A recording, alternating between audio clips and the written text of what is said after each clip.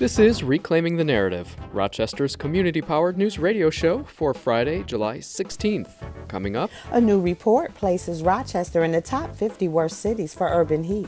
We'll find out what local officials can do to address the problem. Then, we look at how New York State stacks up in a new environmental sustainability report. Plus, we speak with the author of a new book that looks at the history of the Black freedom struggle in Rochester. And controversy continues to grip Brighton as some community members push to remove the only Black elected official there from a diversity and equity committee. All that and more on this week's edition of Reclaiming the Narrative.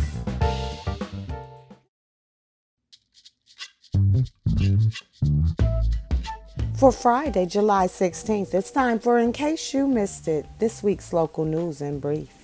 Rochester's credit rating was upgraded from negative to stable this week by the credit agency Standard & Poor's. S&P says the new stable rating is due to the fact that the Rochester City School District received significant state aid and restructured its finances this year, meaning that the city is unlikely to have to bail the district out in the immediate future.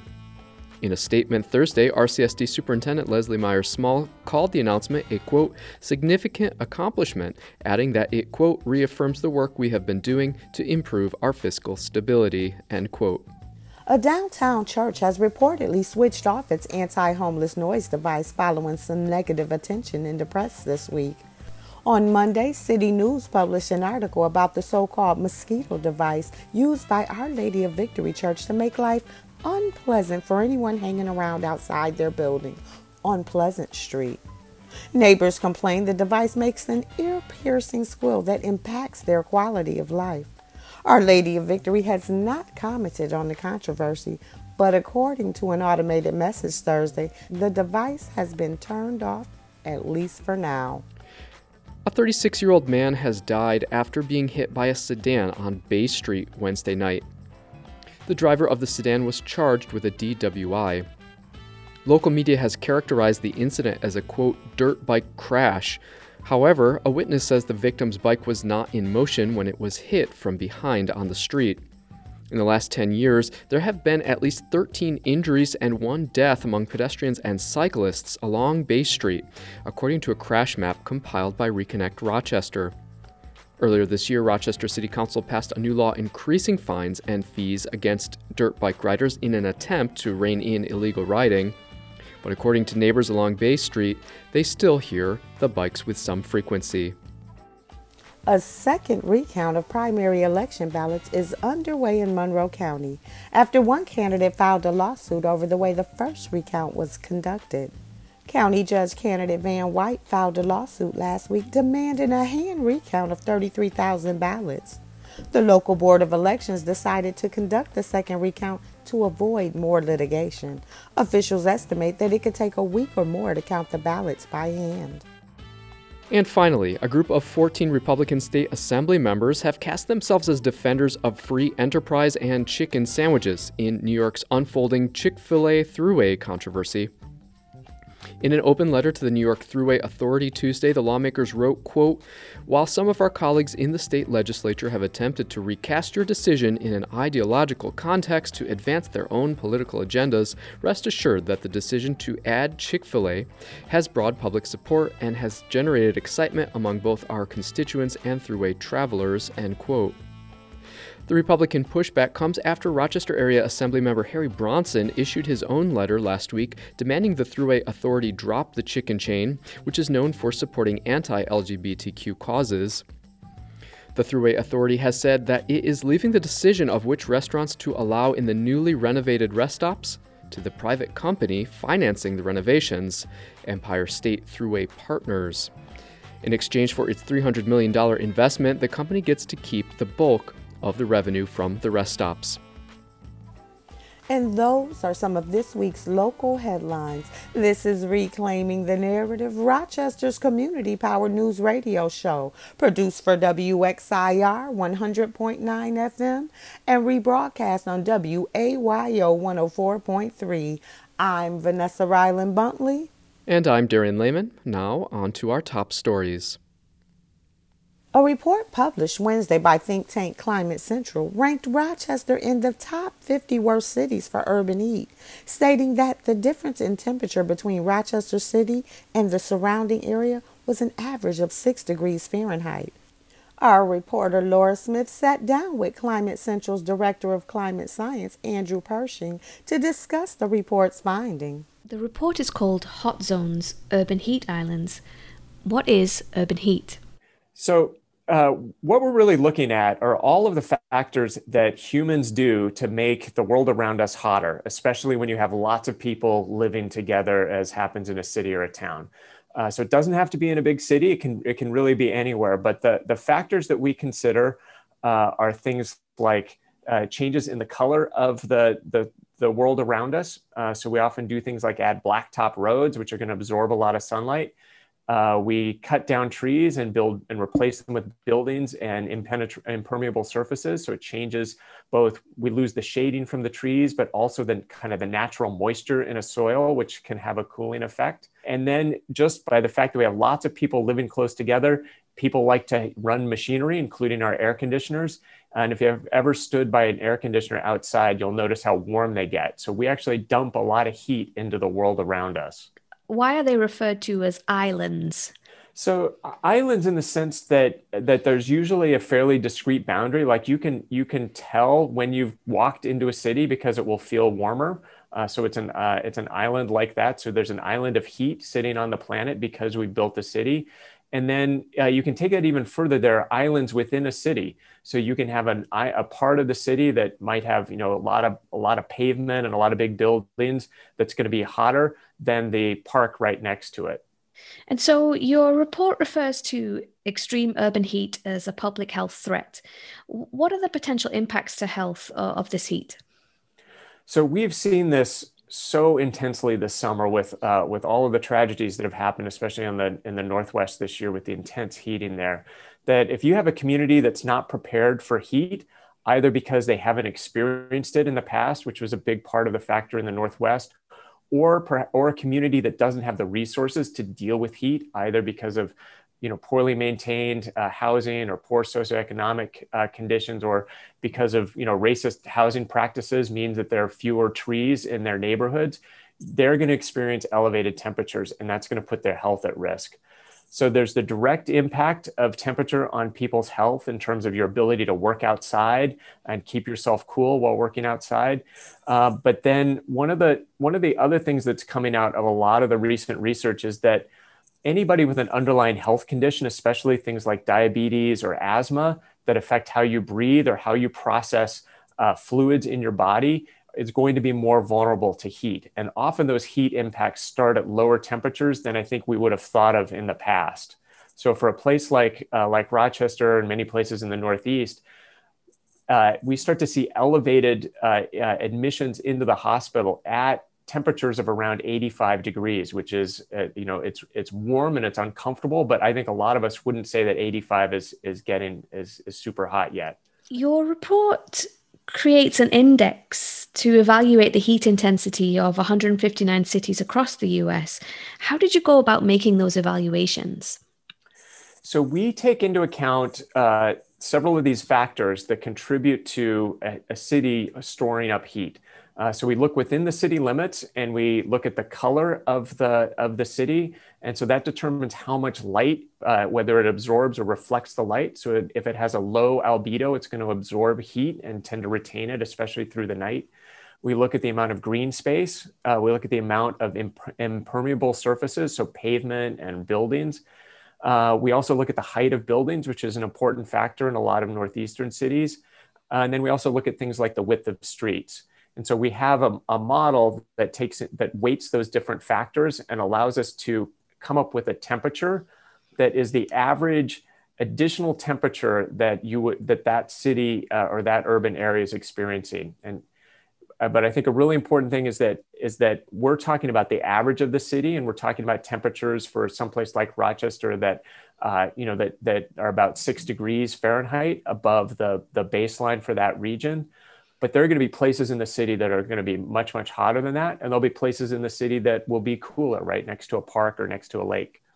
So that 6-degree heat difference, how does that compare with other cities in this region? So a number of the upstate New York cities like Rochester, Syracuse, and Buffalo are all really close together. They're in our top 50 warmest cities, and they have very similar numbers to many of the northeastern cities, which I think you would expect just because many of them were built at a similar time using similar materials, using similar architectural practices. And so they end up with very similar heat index profiles. And what steps can cities like Rochester take to mitigate this heat? So I think one of the things that I think is really neat about our index is that you can go through and you can diagnose, well, what is it that's actually driving the score that a city's receiving? And for many of our northeastern cities, it's the albedo, it's the color. And so you think about a characteristic northeastern city, you have blacktop roads, you have tall buildings that often will have an asphalt roof, right? All of that dark color is going to absorb the energy from the sun and it's going to radiate it back out at night. So a big thing that could be considered in the Northeast, are there additional roofing materials? There's a lot of experimenting going on in the architectural community with green roofs, where you're actually planting plants on rooftops, and so you get shading, you get insulation, and you also have an additional moisture layer that helps keep the city cool. Reflective roofs, or roofs that tend to be lighter in color, are also going to help cool the city. There are people talking about different materials that will change the color of roadways to help them reflect more light rather than absorbing it. But then I think one of the classic things that humans have been doing forever, ever since we started living in high densities, is parks. Really, really valuable being able to have access to parks, having access to green space, having trees planted in the neighborhoods around you.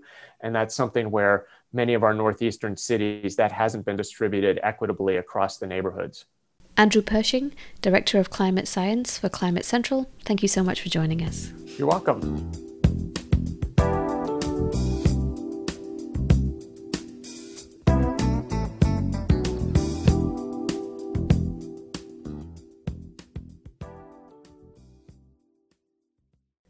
A new scorecard suggests New York has a long way to go to achieve climate goals set into law in 2019. Our reporter Jason Taylor has more in this week's Inequality Index.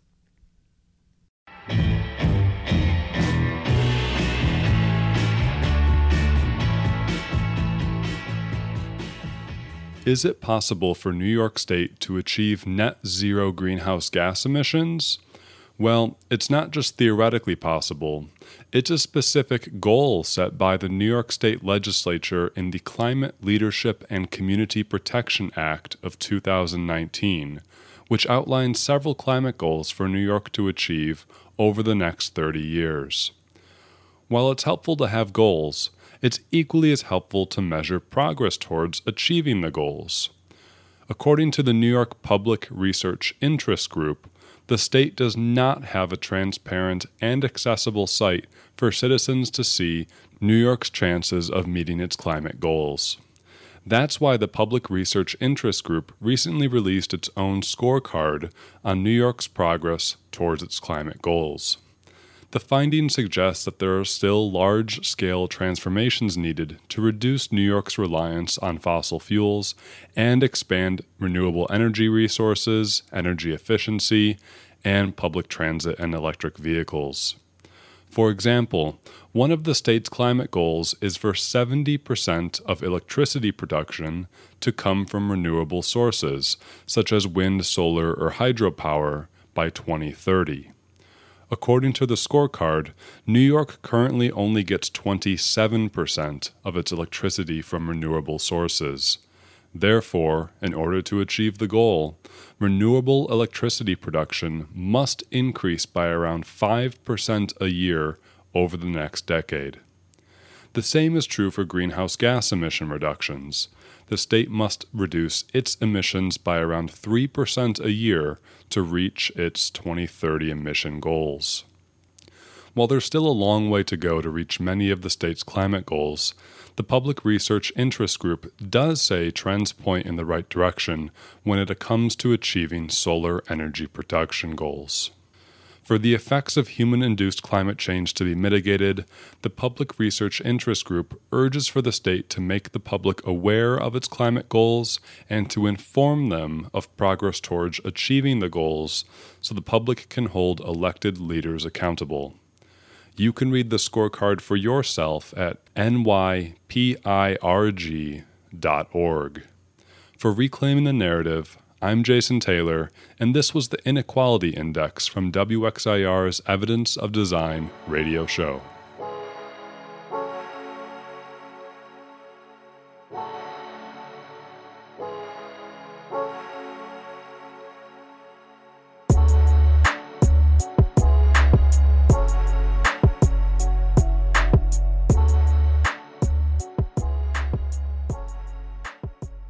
You're listening to Reclaiming the Narrative, community-powered local news, produced for WXIR 100.9 FM and rebroadcast on WAYO 104.3. I'm Vanessa Ryland Buntley. And I'm Darian Lehman. The town of Brighton continues to roil with controversy stemming from a May 18th Facebook post made by town board member Robin Wilt. Over the last 2 months, Wilt has faced calls to resign and, most recently, a petition calling for her removal from Brighton's Diversity and Inclusion Committee in response to the Facebook post, which shows Wilt with Palestinian-American activist Linda Sarsour, along with the hashtag #FreePalestine. Critics have claimed the post is anti-Semitic, but during a Brighton Town Board meeting Wednesday, over a dozen community members spoke out in Wilt's defense. I know Robin Wilt well. And this here is it's some nonsense going on. And I just hope we get it straightened out, man, and she don't have to be suffering and going through this anymore. Those condemning Ms. Wilt are basing their attacks on falsehoods and outright lies. Their hysteria has crossed over from honest concern over possible anti-Semitism to real-life racist attacks on the only female black elected official in our town. These people are not fighting anti-Semitism in Brighton.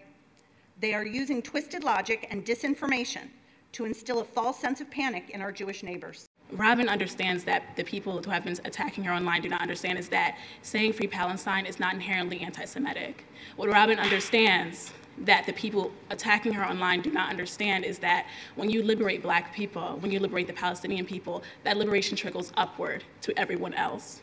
What the people online attacking Robin do not understand is that we are not free until everyone is free. Brighton resident and former Worker Justice Center director Lauren Deutsch has been organizing the public pushback against Wilt through open letters and the creation of a Facebook group where Wilt has been subject to smears. Wearing a Worker Justice Center t-shirt, Deutsch spoke at Wednesday's Brighton Town Board meeting. I want to first of all thank Councilmember Wilt, who did talk to me, who came to our virtual town hall as the rest of the town council members did. And I want to say we need to talk more. We need to listen to each other. We need to hear each other's experience and find a way to live together. I'm aware that some of the folks who came out tonight are not Brighton residents. Of course, their feedback is valuable. But at the end of the day, those of us who live next door to each other have to find a way to talk to each other.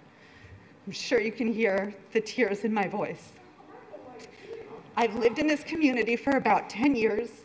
I've experienced anti-Jewish racism that was physically violent, that was destruction of property. I've experienced anti-Jewish racism that was subtle, that was ideological. I don't think, and I'll say one of the things that both sides have agreed on and stated vehemently is that there's no place for anti-Semitism and Palestinian rights are human rights. We have agreement on those two things, and that's an incredible place to start. But we're clearly not there yet because the conversations that we're having, the things that we're saying, are about each other and not to each other. The emotional 2-hour-long meeting ended with Robin Wilt herself reading a prepared statement. In all things, but especially when it comes to giving someone the benefit of the doubt that they were well-intentioned in their actions, we're more likely to assume the worst of Black people. So without any basis, there were instant accusations that I was a quote-unquote Jew hater, that I support Hamas, that I support Louis Farrakhan, that I wanted Israel eliminated. and on and on and on. I was utterly taken aback by not only the rush to judgment that ensued in the form of quote unquote open letters from people who never bothered to reach out to me, but also the resulting threats to my family, my friends, and myself. I was told that we're not welcome in Brighton, that if I show my face at certain events, I would be harassed. Of all things, someone came onto our property and threw a dead fish into our yard. Never was I given the benefit of the doubt. But people just ran with not only what rumors they heard, but the most vile and damning of those rumors. I think it's important to note that I never mentioned Judaism in my posts. I never mentioned Israel. I never mentioned Hamas. The reason I mentioned neither Israel nor Hamas is because my focus is on Palestinian human rights and being in solidarity with the movement for Palestinian human rights.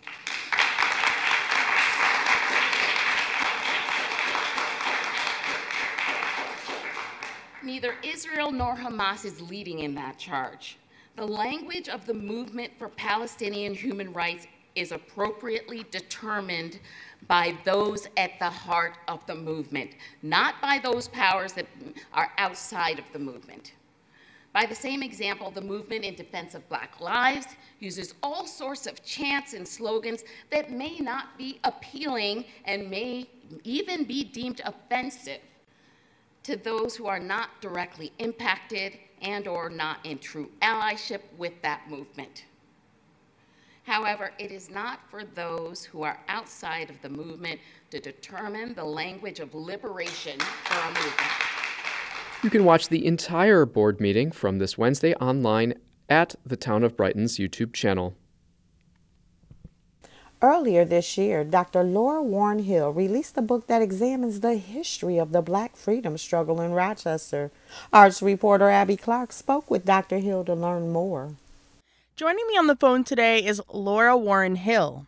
Dr. Hill is an associate professor of history at Bloomfield College and the author of the book Strike the Hammer, The Black Freedom Struggle in Rochester, New York, 1940 to 1970.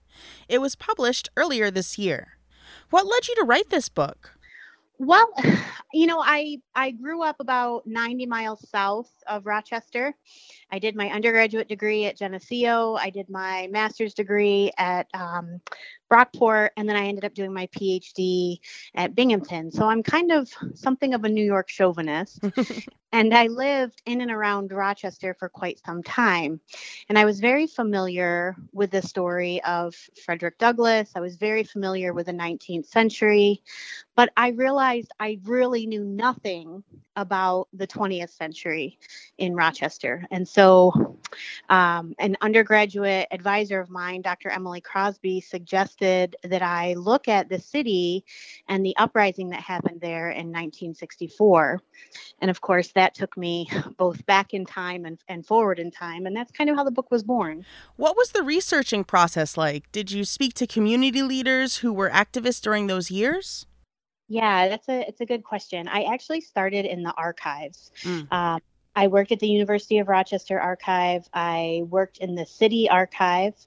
I was at the Strong Museum. They actually have an incredible archive there as well. Mm-hmm. And I did a lot of kind of document preparatory work before I started my oral history.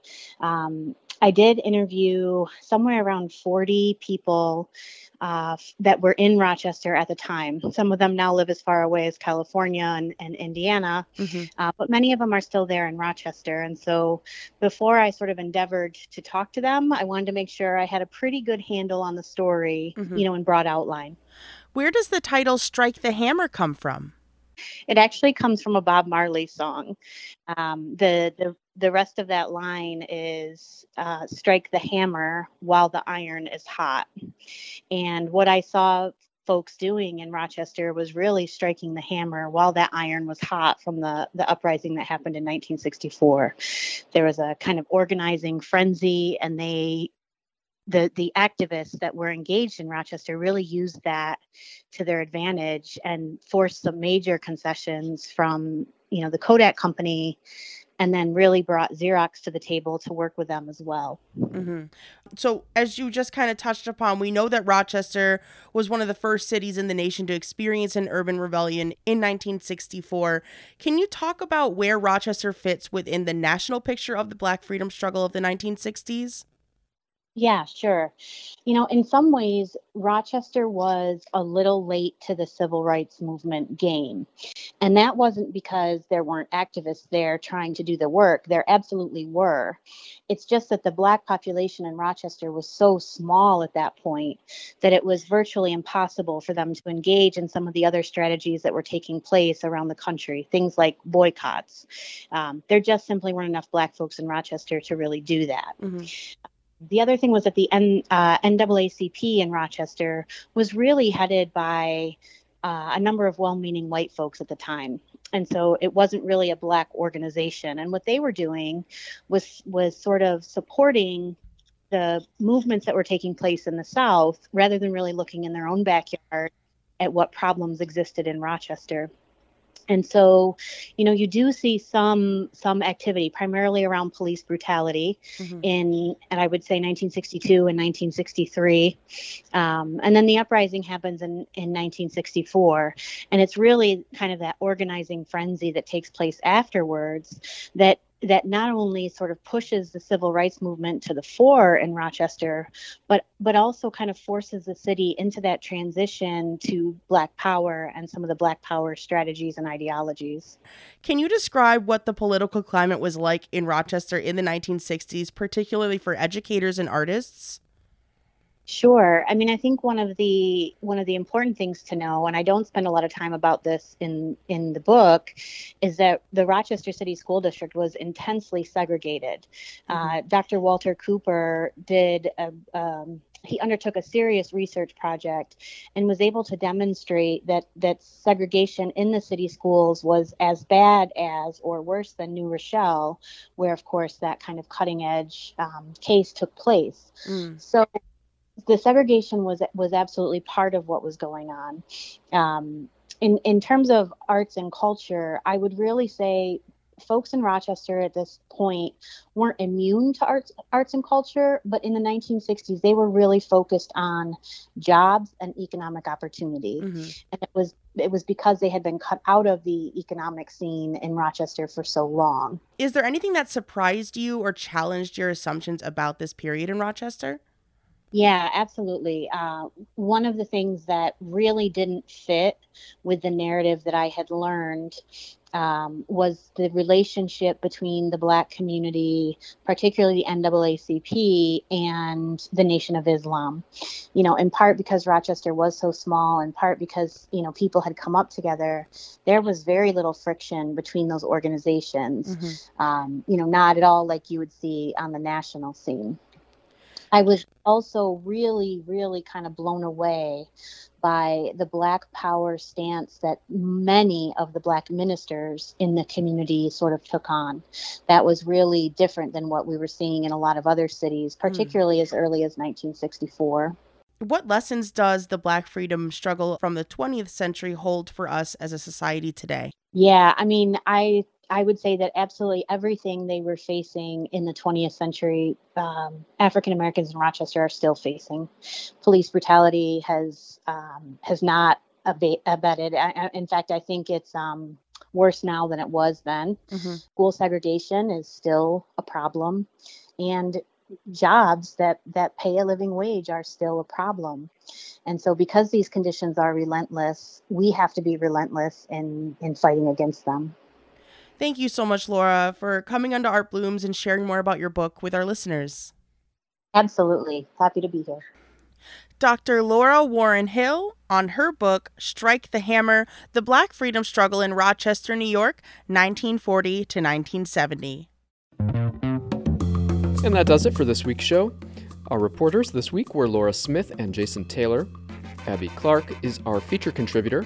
I'm Darian Lehman. And I'm Vanessa Ryland Buntley. If you'd like to get involved and join our volunteer news team, you can send us a message at wxirnews@gmail.com. We want to thank you for supporting community-powered local news produced for WXIR 100.9 FM and rebroadcast by our friends at WAYO 104.3. That's it for this week. Until next time, take care of yourselves. And each other. Have a great weekend.